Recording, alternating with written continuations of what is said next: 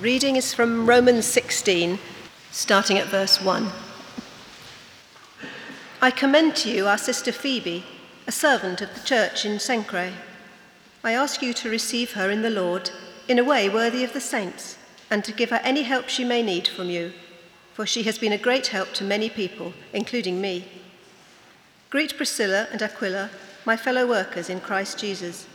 They risked their lives for me. Not only I, but all the churches of the Gentiles are grateful to them. Greet also the church that meets at their house. Greet my dear friend Epaenetus, who was the first convert to Christ in the province of Asia. Greet Mary, who worked very hard for you.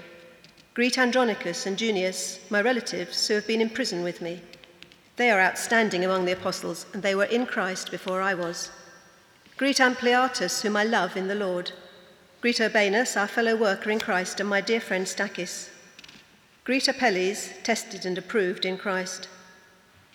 Greet those who belong to the household of Aristobulus. Greet Herodion, my relative. Greet those in the household of Narcissus, who are in the Lord. Greet Tryphena and Tryphosa, those women who work hard in the Lord. Greet my dear friend Persis, another woman who has worked very hard in the Lord. Greet Rufus, chosen in the Lord, and his mother, who has been a mother to me too. Greet Asyncritus, Phlegon, Hermes, Patrobus, Hermas, and the brothers with them.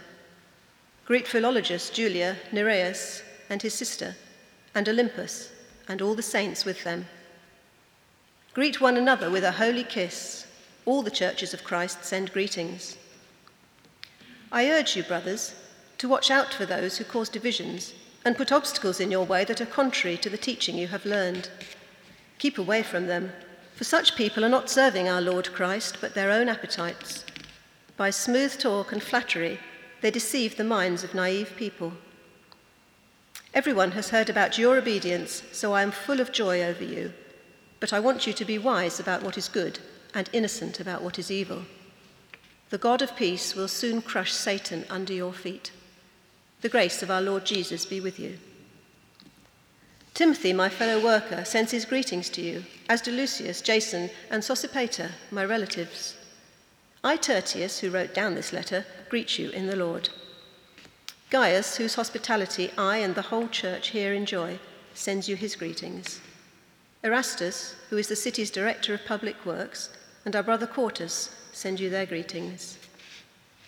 Now to him who is able to establish you by my gospel and the proclamation of Jesus Christ, according to the revelation of the mystery hidden for long ages past, but now revealed and made known through the prophetic writings by the command of the eternal God, so that all nations might believe and obey him. To the only wise God be glory forever, through Jesus Christ. Amen. Romans 16, you'll find it helpful to have it open in front of you on page 1142. And so we've reached the end of we've nearly reached the end of our series on Romans, and we're going to look in a few minutes at this remarkable chapter, really. It's unlike any other chapter in Paul's writing, and with this chapter, obviously, he concludes the letter. And I guess that there's a danger that as you heard it read, or perhaps as you read the scriptures yourself, that you are somewhat bored by the list of names, name after name, and perhaps there's a temptation to skip them. Perhaps, though, shame on us for feeling that. These words were written in 57 AD, just 25 years or so after the death and resurrection of Jesus of Nazareth. And they reveal in a very special way how the gospel was penetrating all sectors of society just within one generation of Jesus' death and resurrection. Just think how amazing it is that all these people have become Christ followers. How amazing that Paul knew them, even though he had never been to Rome, long before Facebook. How amazing that he bothered to think of them all. How amazing that he was praying for them. How amazing that these people and a handful of others scattered around the northern Mediterranean seaboard led to 2,000 years of history, led to this,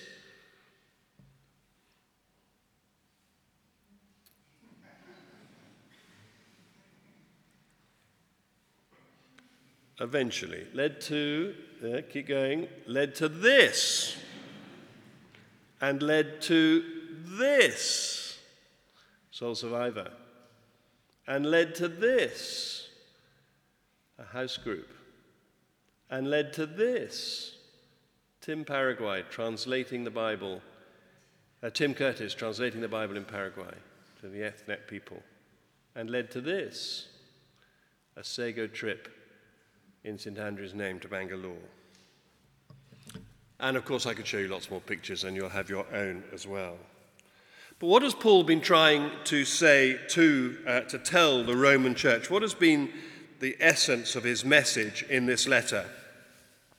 I believe it is essentially about the grace of God, the unmerited favor of God. The great news is that God has come and rescued.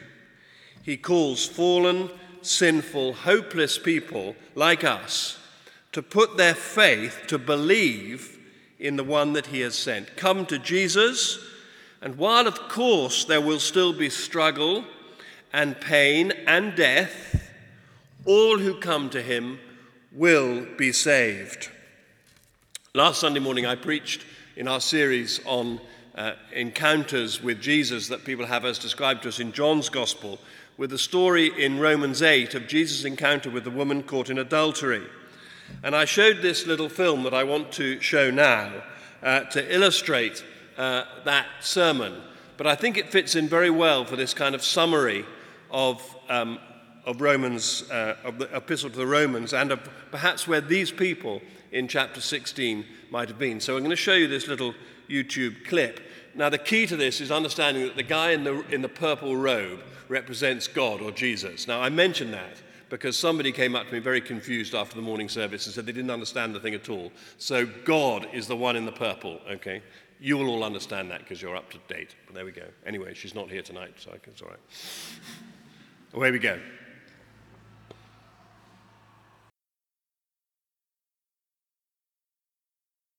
Well, I imagine that that's the story of many of the people who are featured in Romans 16. We don't know what their individual tale is, but they will fit somewhere into that picture. And I wonder where you place yourself in that mime. Perhaps you're at the start, like the woman caught in adultery in John chapter 8, who had a first encounter with Jesus, didn't know much about Jesus, but he listens, he considers carefully, he shows compassion, balance, forgiveness. He challenges to a new lifestyle. Maybe that's where you are at the moment. There are many at St. Andrew's like that, I think. They come and go from time to time. They come to church sometimes. Perhaps they sign up for Alpha. Perhaps they've done Alpha once, maybe even been to other churches and looked around as well. There are certainly many like that in our children's and youth groups. Very attracted to Jesus, but certainly not yet committed to following him. Not yet committed to what Jesus says to the woman caught in adultery in John chapter 8, when he says, "Neither do I condemn you," a very Romans word, "go and sin no more." They're not ready for that change in lifestyle. Perhaps that's where you are at the start, weighing it up, deciding. Or perhaps you relate to the girl as she is seduced from Jesus' presence. The Christian life has got a bit stale, perhaps. Job's a bit dull. Marriage, well, okay. But the guy at work is very attractive. Money is short. And Christians are always telling you to give more away. And now there's going to be a building project perhaps as well. Oh, dear. Seems all a bit hard work and tiring. And so you begin to dance with the devil. Paul reminds us that Satan will be crushed under Jesus' feet. Or perhaps you relate to the struggle. You know that Jesus' way is the best way. And right now you're having a tremendous battle with the sin that you know you want to leave behind. Well, we've all been there. And anyone who told you the Christian life would be easy was not telling you the truth. But perhaps, of course, you relate to the girl restored to relationship with Jesus. That's, I think, where we can assume that most of these people in Romans 16 are. Restored to relationship with Jesus, at peace with God again, on the road to heaven, confident of the truth of what Paul has outlined in the letter to the Romans. Many of you, I know, are in that place. But how did you get there? How did the woman caught in adultery get there, if that is where she got to? How do you get there? Yes, of course, we have to struggle a bit. Yes, we have to turn our backs on temptation and doubt. Perhaps we have to say no to certain attractions that are very appealing. But you got there because eventually you realized that Jesus had won the battle for you. That was the crucial breakthrough. That was the crucial breakthrough in the film. It will for certain, if you are confidently on the road to heaven, be true for you. That you came to see that you, just as the woman in adultery, you could not atone for your sins. I could not atone for my sins. The woman caught in adultery deserved to be stoned according to the law. She deserved to be condemned according to the law, as did the man who she committed adultery with. The law required it. You see, she is forgiven and we are forgiven not because we have become good. She is forgiven and we are forgiven because the one forgiving us, the one who has power to forgive, will be condemned in her place and has been condemned in our place. And I suggest if we've got that, if you get that in due course, if it becomes something that is written on your heart and your mind, if the woman in adultery later on heard that Jesus died on the cross for her, and the one who had said, "I do not condemn you, leave your life of sin," had, so to speak, been stoned in her place, had been condemned in her place, the law had been satisfied. If she got that, then leaving her life of sin was not simply a matter of gritting her teeth and saying no to sin. If she got that, she was saved from sin. If we've got that, we are saved from sin, not by our own efforts, but by this very same Jesus. And when we get that, which we call the conversion experience, then we are truly changed by the encounter, as that film tried to demonstrate. Once she saw that Jesus had been condemned in her place, even though she was condemning herself, self-harming, feeling suicidal, Jesus himself had done it all for her so that she could be free. He is condemned. Therefore, as it says in Romans 8, therefore now there is no condemnation for those who are in Christ Jesus. That is the great news that the letter to the Romans contains. That's the great news for us and for the great news for the world. And when you see that, when you get it, when you get the full impact of grace, it is always life-transforming. It is always life-transforming. And the people who fall away from Christ are people who have never quite got that. That is a tremendous acceptance that God offers to us. Now let's look for a moment at a few of these mentioned in Romans 6 to demonstrate how God's glorious grace and is expressed in his acceptance of a widely diverse people. His grace was impacting, even after 25 years, a wide variety of people so early in Christian history, and we are a wide variety of people from many different countries, many different cultures, and of course this city is full of Christians from many, many different backgrounds and places. But I want to look just very quickly at 5 case studies from this chapter. First of all, take Phoebe in chapter 1. I commend to you our sister Phoebe, a servant of the church in Cenchreae. I ask you to receive her in the Lord in a way worthy of the saints and to give her any help she may need from you, for she has been a great help to many people, including me. So Phoebe is the one entrusted with delivery of this vital letter. Tertius has written it out. Paul's dictated it. Tertius has written it out. And he's given it to Phoebe and said, take this to Rome. And thank the Lord that she didn't fail or entrust it to the postal service or something like that. But she took it herself. Sorry about that, Nick. Nick's a postman, so I'm sorry about that. Didn't mean to insult the postal service. I'm sure you're a wonderful postman. But we get letters sometimes quite a lot later, not 2,000 years later, but anyway, there you go. It says that she is a servant, literally a deacon, and that she is a sister in Christ. She's clearly a leading figure in the no doubt very small church in Cenchreae, which is on the Aegean coast. She seems to have been a woman of influence and probably wealth. The reason we know that is that the word used for helper here might be translated patron. It usually is. She is someone who extends patronage to Paul. She facilitates his ministry. So that was why it was pretty safe for her. She would have had people traveling with her, and it was very wise of Paul to entrust his letter to her, because the likelihood is that she would be protected on her journey, for she had wealth enabling her to be protected. She's been a great help to Paul.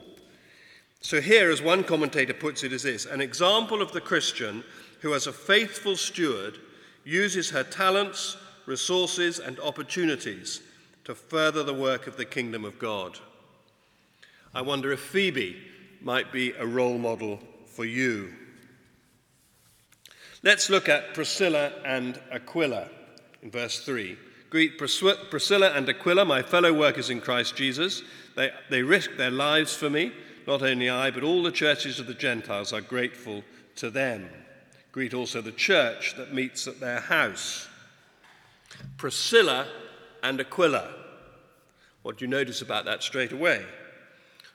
Unusually, but almost always when Priscilla and Aquila are mentioned, Priscilla is named before her husband. That's very unusual in those times. Perhaps he was the breadwinner, for we know that they had a leather goods business. And perhaps there was a danger that he thought that religion was what his wife did. That's not completely unknown in this day and age, but surely not too modern an idea, I hope. But certainly she seems to be the spiritual powerhouse in the family. They had worked in Rome, and they had been expelled by Claudius, we know this from Acts, who kicked all the Jews out of Rome.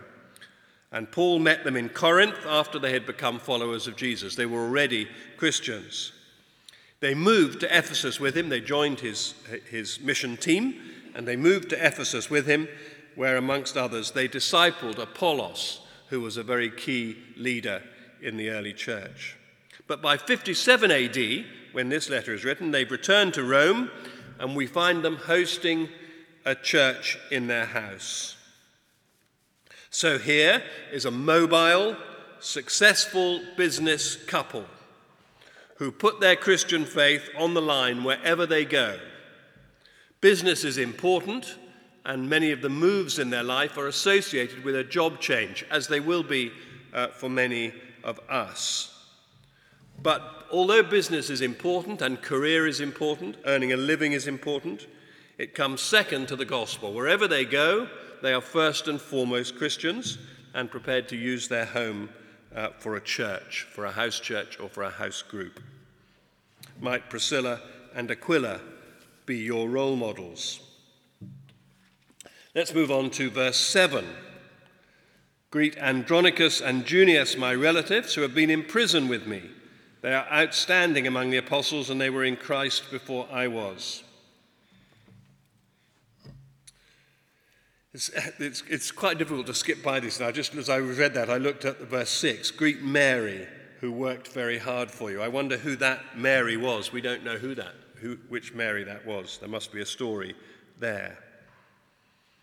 But this couple, Andronicus and Junius, the assumption is that they are a married couple, although Junia or Junias, like the name Julian, for instance, could be either a man's or a woman's name.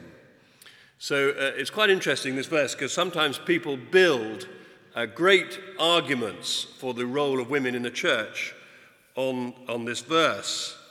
But since we're not sure whether Junia is a woman or a man, it's a perilous theological argument. So I would say that if you want to build a case for women bishops, this is probably not the best place to go. Equally, if you want to build a case for saying that Jesus only had men in his leadership team, don't use this verse. What I think is interesting about this is that they are called apostles. That is a fascinating reference. They're the only people in the chapter who are called apostles. They are outstanding among the apostles. What on earth did Paul mean by that?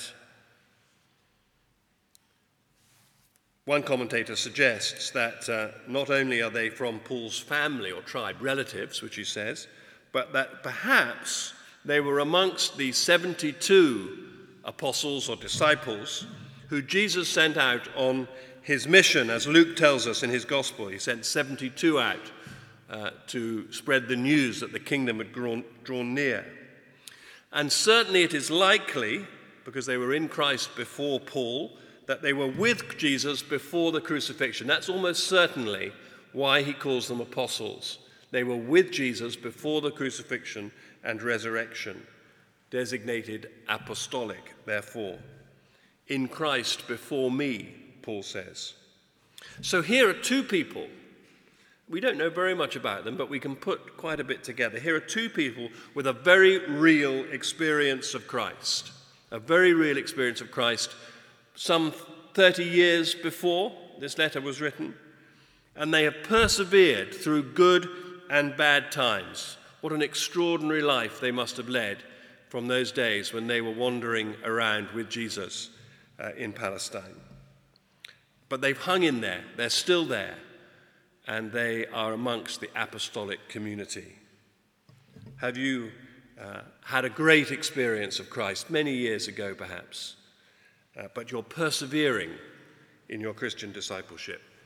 Well, Andronicus and Junias might be good role models for you.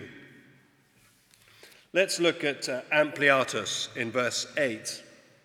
Greet Ampliatus, whom I love in the Lord. And you might be thinking, what can I possibly find to say about him? Well, I've rather grown to like this chap during this week as I've been reading about this chapter. He was almost certainly a slave. It's a slave name. But listen to this. Now, some of you will have been to the catacombs in Rome. And in the catacombs in Rome, there is a catacomb of Flavia Domitilla. And Flavia was sent into exile after her husband was executed by the Emperor Domitian for their Christian faith. So he was executed, and Flavia was sent into exile. But obviously, when she died, her body was brought back, and she was buried in her catacomb, the burial place, in Rome. And inscribed in her catacomb in big letters, big capital letters, is the name Ampliatus. Could the Christian faith have been introduced into the imperial family by this humble but much loved slave? Well, we don't know, but we can conjecture. And perhaps, therefore, the impact of your faithful Christian witness. I mean, what a difference it made that the Christian witness got right into the imperial household. That in due course was to have a world-transforming impact. Perhaps the impact of your faithful Christian witness will only become known in generations as yet unborn. Paul loved Ampliatus. Ampliatus clearly, if it is the same Ampliatus as is written in the catacomb, clearly wore his faith on his sleeve and was prepared even to win a woman of extreme influence who would have been great danger to him, to win her and her husband for Christ. Might Ampliatus be your role model? And finally, fifthly, let me just look with you at Rufus and his mum in verse 13. Greet Rufus, chosen in the Lord, and his mother, who has been a mother to me too. Now just turn back to Mark chapter 15 and verse 21, Mark's Gospel.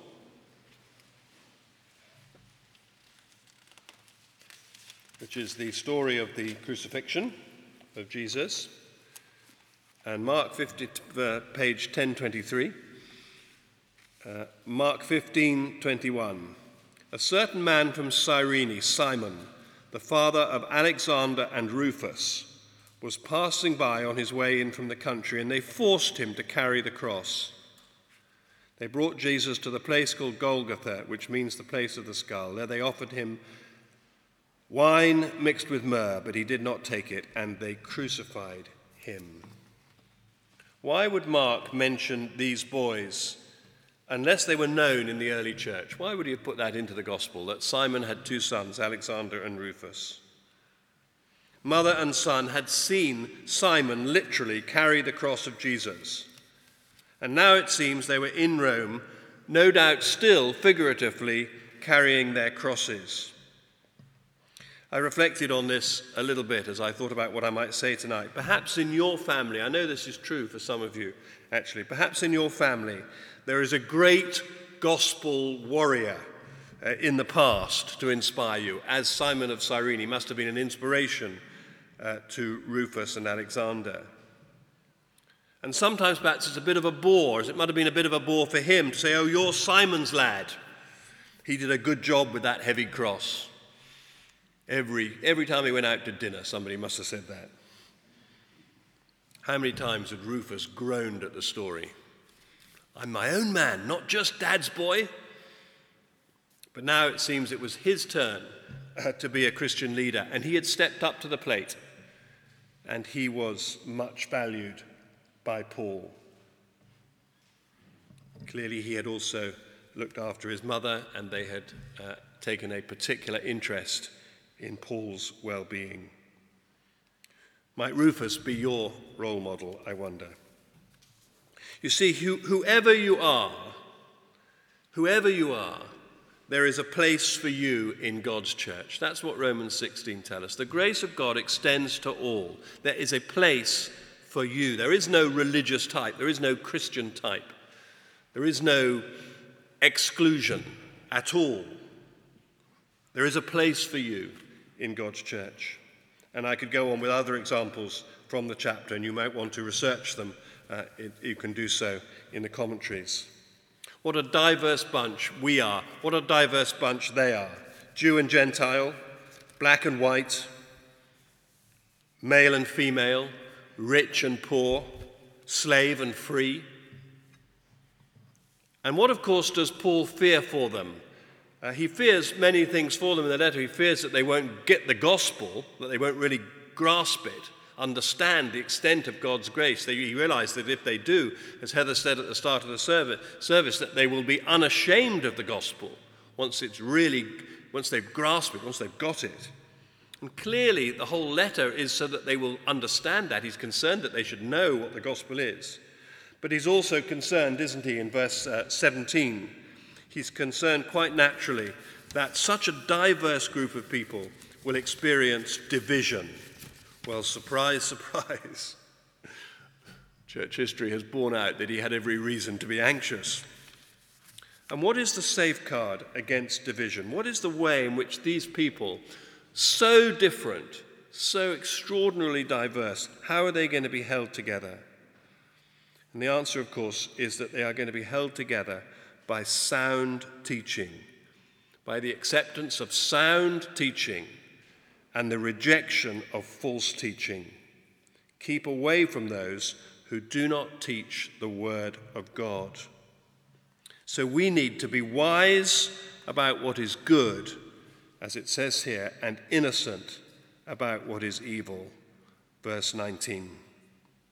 May the church in Rome be our role model as a church. May we, though diverse, be united, because together we will stand for the gospel, for what God has revealed to us in his word.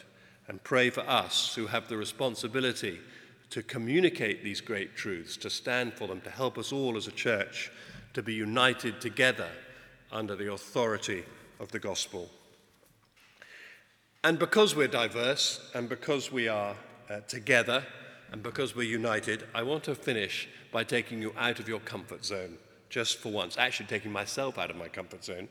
And look at verse 16. Greet one another with a holy kiss. Now just stand up for a moment, just stand up. And we are now going to literally obey the Bible, okay? And I want us to have 5 minutes, and you can mingle around and wander around, and especially if you're embarrassed and difficult, you ought to do this anyway. Greet one another with a big hug. Now, Heather and I are going to demonstrate the Christian way of doing this. because I really want to embarrass Heather, actually. No, but we are going to hug each other, and you can hug each other. Now, you can do anything you like as well if you want. If you're married to them, that's fine. But greet one another with a holy kiss. Let's go for it. Go for it. Go for it.